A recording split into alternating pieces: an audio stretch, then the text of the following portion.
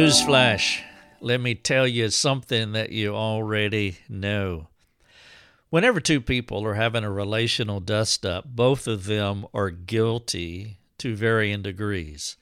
What I mean is there are no innocent people within a relational conflict. Now, no question that one person will be more guilty than the other. One maybe initiated it, the other one didn't. Maybe the other one just continued to perpetuate it, and the other one was trying to be a peacemaker. I mean, there's different variations to all of this, but one thing is true. This is biblical common sense that I'm giving you here, is that in an ongoing relational conflict, I'm not talking about an episode, I'm talking about a pattern. I mean, an episode, your wife can come and say something unkind, and you're just Jesus. You're just Jesus, to your wife. Well, praise God, that happens all the time, and it should happen. Or a husband says the unkind word, and the wife is just Christ to him. That's an episode. But if there's a conflict that goes on for weeks and months, well, both of them have contributed to where that marriage is, how it got to that point. Both of them have adversely contributed to getting to that point, and then both of them will contribute in the perpetuation of it because it's an ongoing, unresolvable conflict. Now, that's just basic biblical common sense. Now, again, one person can be more of a knucklehead than the other person, but both of them are operating in their Adamicness to different levels and to different degrees. And everybody knows that. I think every Christian would sign off on that. If two people came to you and they're sharing a long-standing conflict that they've had with each other, as you continue to dialogue with them and diagnose what's been going on, you're going to find that the guy got it right a lot of times, and the wife got it right also. But you're also going to find that the man and woman got it wrong a few times as well. And if you want to help them, I mean, honestly, if you want to help them to work through and to get to a hope-filled reconciliation, then you have to deal with what happened in a comprehensive way, not a one-sided way, as in the guy is all guilty and the woman is all innocent, or the woman is all guilty and the guy is all innocent. And when you're doing biblical counseling, or if you've been doing it as long as I have, or as you can start doing it, what you're going to find is that when people present their case, where they're always going to put their best foot forward, and if you're not careful, if you're not operating with discernment, you would think that this person has not contributed in any adverse way to what is wrong in the marriage. And then you're going to have an unbiblical inequitableness in what you're trying to resolve. Because basically, if you're coming at it from that angle, then this person is 100% innocent and the other person is 100% guilty. And that is not biblically possible in a long-standing feud or a long-standing conflict. Now, again, if it's episodic, well, that's a whole nother story, because we can be Jesus for a moment. We can be Jesus for 10 minutes, but we're not going to be Jesus for 10 years, not perfectly. And so therefore, you want to be honest with the people that you are helping. If you don't, well, then you will complicate the problem. Both of them will have a problem, the marriage problem.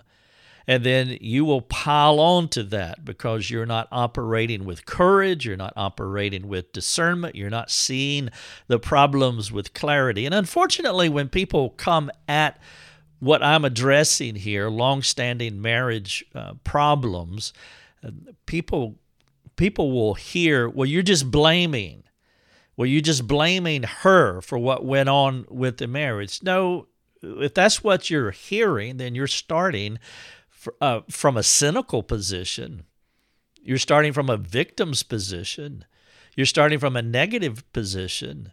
and you're not hearing biblically, you're not seeing biblically, because the Bible would attest that there is no way that you can operate perfectly for 10 months or 10 years when you have ongoing, in this case, marriage problems. And so as a biblical counselor, you want to make sure that you don't swing the pendulum too far and you overreact. And we have done that. We're doing that within biblical counseling. I'm not talking about counseling that's going on with the world. There's so many other problems with how the world counsels people. And so I'm just speaking to us, my people, our people, disciple makers, Christians, biblical counselors. And one of the things that I have seen over the last few years within biblical counseling specifically is the accent mark has shifted from the center of using biblical discernment, and it's shifted to the far left to where we are overly blaming men for the problems that are in marriages. Now, some of you will listen to this and you say, well, if you were in my marriage, well, I want you to hear what I'm saying. I am speaking about a trend within a worldview, a perspective that is within the biblical counseling movement. I'm not speaking to your unique situation, because a woman could respond to what I'm saying right now and say, well, my husband is abusive and I just double dog dare you to blame me for what he's been doing in our marriage. Well, I could also give you the emails to 5 men who would say that their wives are abusive as well.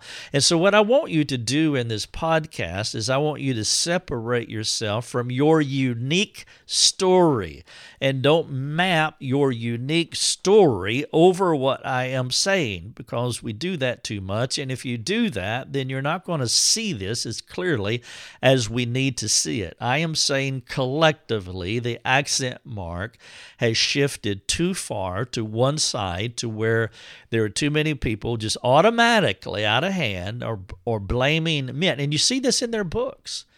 You hear it in their podcasts. You see it at their speaking events where they talk and they will say, well, men are, they write books like this, that books are, instead of talking honestly that both men and women can be abusive in a relationship, you read a book and unfortunately it just incentivizes women. I mean, it incentivizes them in their victimization because they read it from that angle, because the writers and the speakers and the counselors aren't being honest that this can go both ways. And so I'm not blaming the man or the woman. I am just saying that when you look at a marriage situation, you have to look at it comprehensively and honestly. And if you come in with a presupposition that says there's an automatic inequitableness in this problem and you don't even know what the problem is because you haven't collected all the data and you haven't discerned the granular issues of the problem. If you come at it with a stilted presupposition, there's no way that you can help. And so what I am speaking to here is there is a problem within biblical counseling of over-blaming men for relationship problems. This is episode 279, and that is the title of the episode, The Problem with Overly Blaming Men for Relationship Problems. If you would like to talk to me and our team about this, or maybe you have something else on your mind, I would love for you to do that.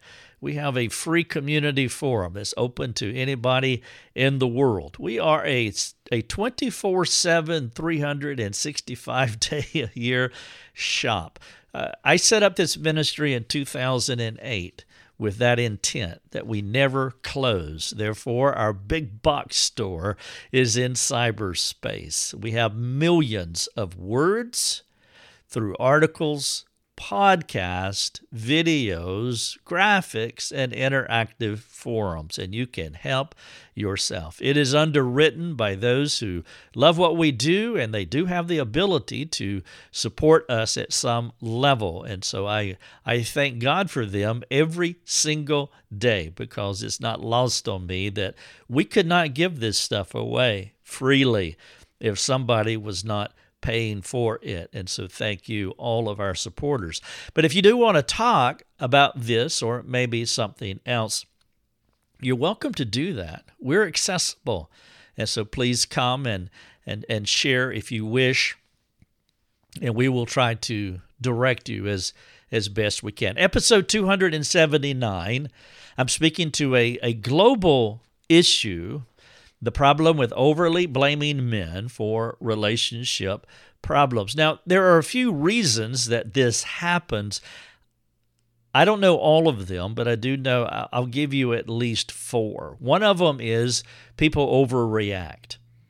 When a counselor or Christian or friend or pastor or disciple maker, when they hear one side of the story, they overreact by immersing themselves inside the story. And what they don't do is they don't take a step back. This is like critical. This is counseling 101, and even though it's basic counseling advice, it's harder to practice. Because when you hear the story, I've talked to Lucia for years, and I said, Lucia, you can't do the jaw drop. When you hear a story, when somebody walks up to you and they share a story, you can't do the jaw drop. You have to listen. And what I'm saying is you can't overreact. But unfortunately, some people who find themselves in situations where the counseling is complex, like a long-standing marriage problem, and they hear one side of the story, which is usually how most stories come to us. I mean, I would say 99.999% of the people who come to our forums is one person coming with a relationship problem, but they're only sharing their side of the story.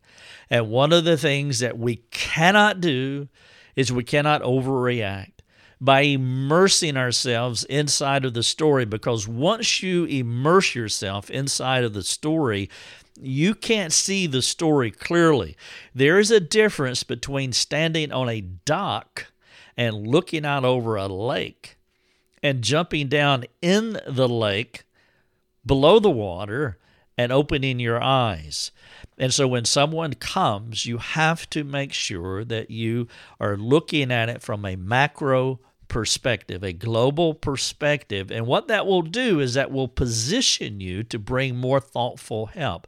And so one of the reasons that we can swing to one side or the other rather than maintaining this centric position of listening with clarity so that we can help comprehensively is that we overreact.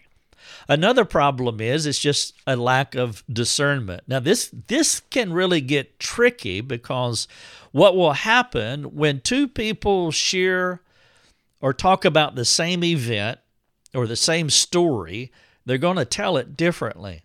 Now, there's nothing wrong with that in one sense, because it's two different people. And so there's no way that two people can tell one story identically, because it's two different unique people. And so that's normal, that's natural, that's okay.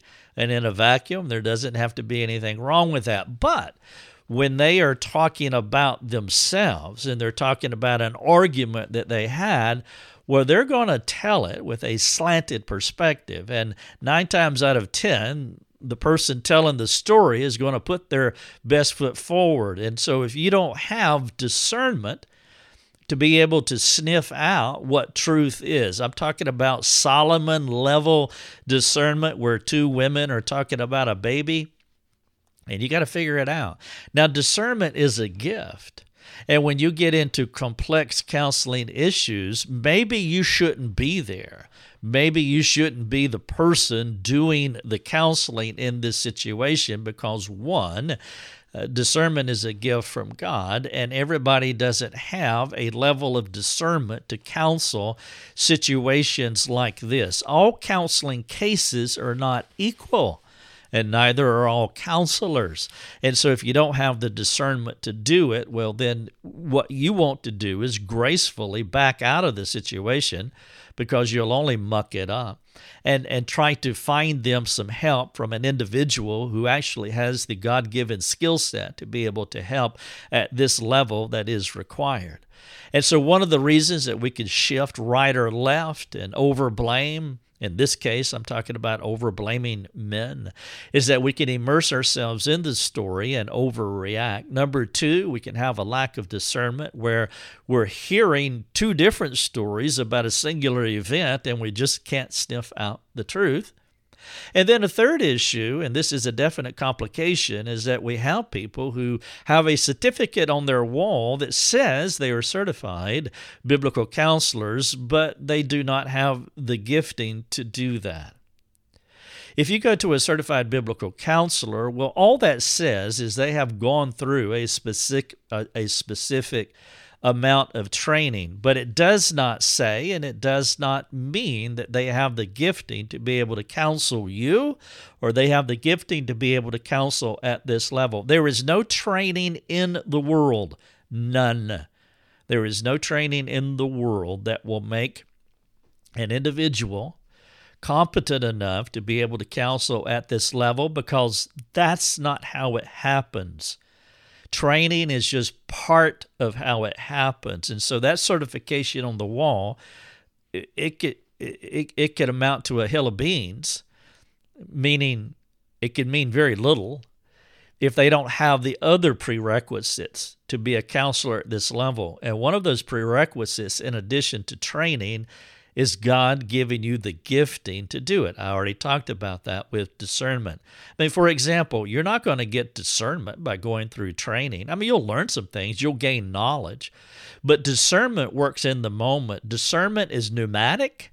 It is spirit-led, spirit-illuminated, spirit-given, meaning it is a gift from God.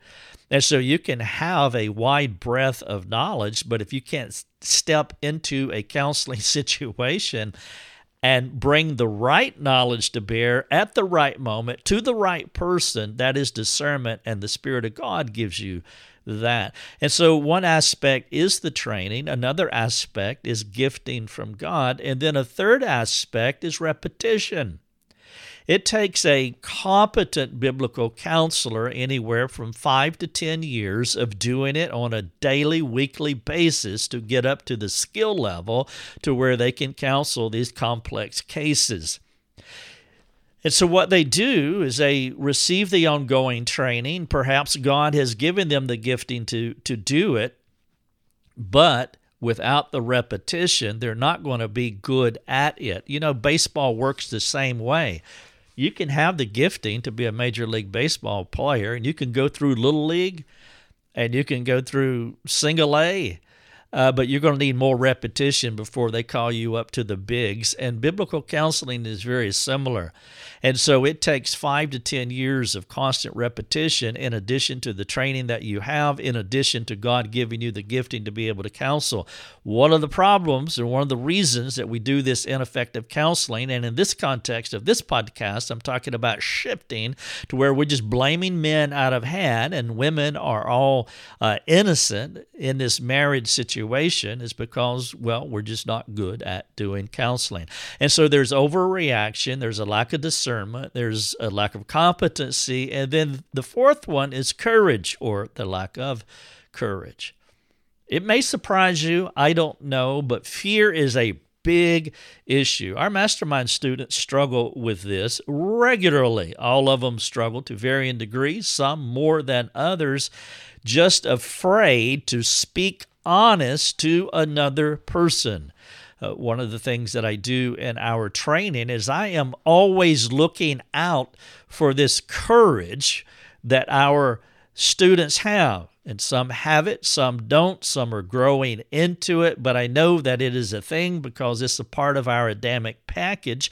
And when it comes to sitting across from someone where you need to speak the truth, I'm not talking about being harsh, I'm not talking about being unkind, But you're afraid to say what you are thinking, and rather than leading the person who is in front of you, you succumb to them and they lead you, even though you know what they are saying does not square with the truth of God's Word. Courage is a huge deal when it comes to this kind of counseling. This is episode 279. The title of it is The Problem with Overly Blaming Men for Relationship Problems. I've given you 4 reasons as to why this can happen: an overreacting counselor, one with a lack of discernment, one with a lack of gifting, one with a lack of courage. Now, we have definitely shifted over the last several decades to where men were abusive and women were victims, and then we started dealing with that, and we're calling out these men and we're helping these women, and that's good. That is fantastic. That's what we want to do. But for some reason, we've shifted too far, as I've been saying, to where some people, even though they may not say it out loud, you can read it in their books and you hear it implied in a lot of their communication, and it's unfortunate, but they communicate in such a way that all women are victims and all men are guilty. And this is a huge, huge problem within biblical counseling. And I hope that what I'm saying here will move that accent mark back to the middle. And again, it's not about blaming either one. It's about starting in a bibliocentric spot so that you can discern what the truth is and help the individual cases according to what they need exactly, but not because of some presupposition that gives you a starting point, an inequitable starting point. And so, honestly, in order to help a couple, I want to give you 4 basic questions that you can ask.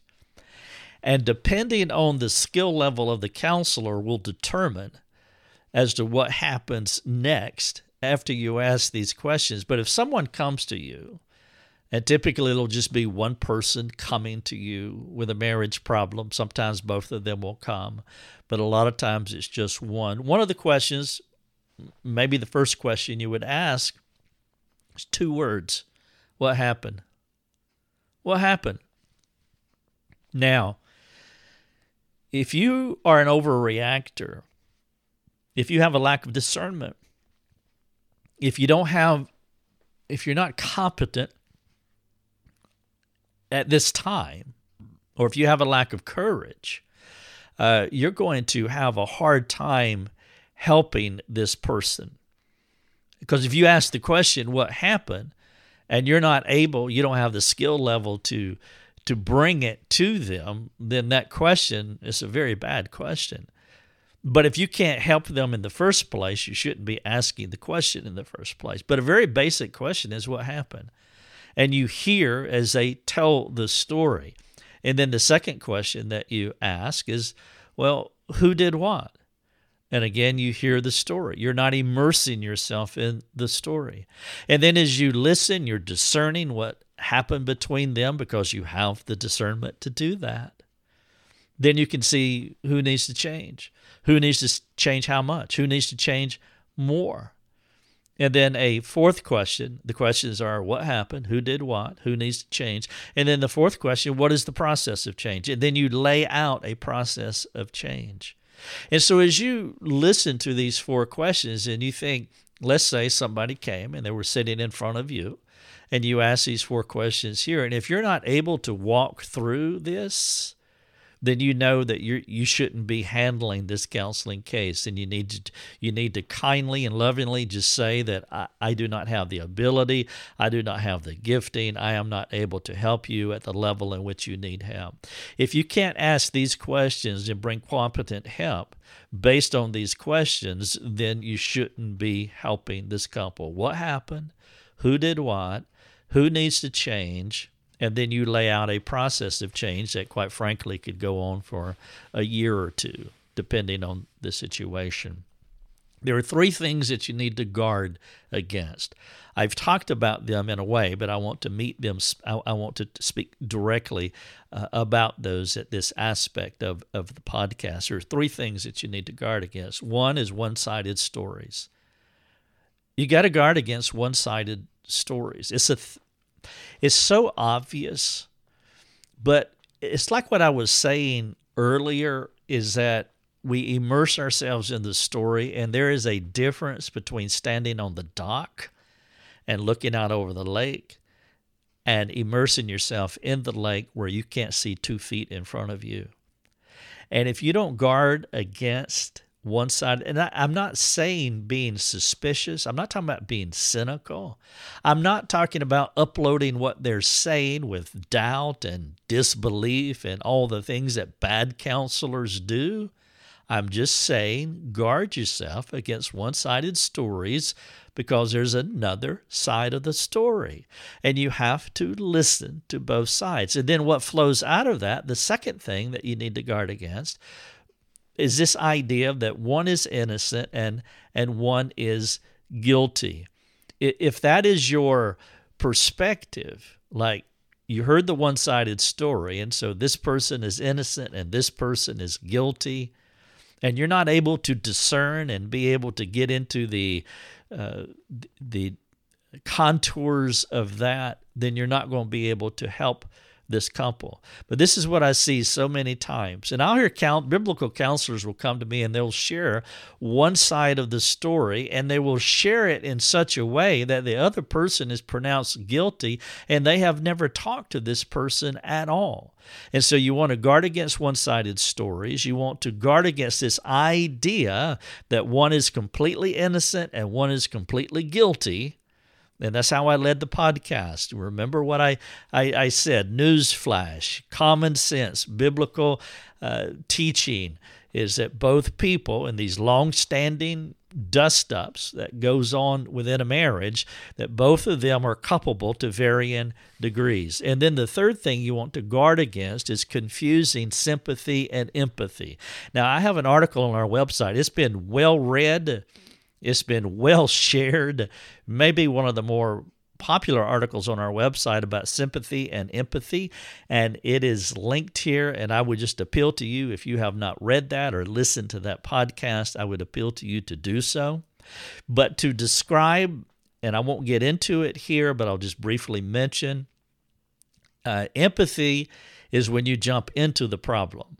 What I've been saying earlier, empathy is when you jump in the lake. That is bad. The words empathy and sympathy are about the preposition. Empathy is in. You jump in the problem. And if you jump in the lake, you jump in the quicksand, you jump in the ocean, you're going to drown with the person. Empathy is bad.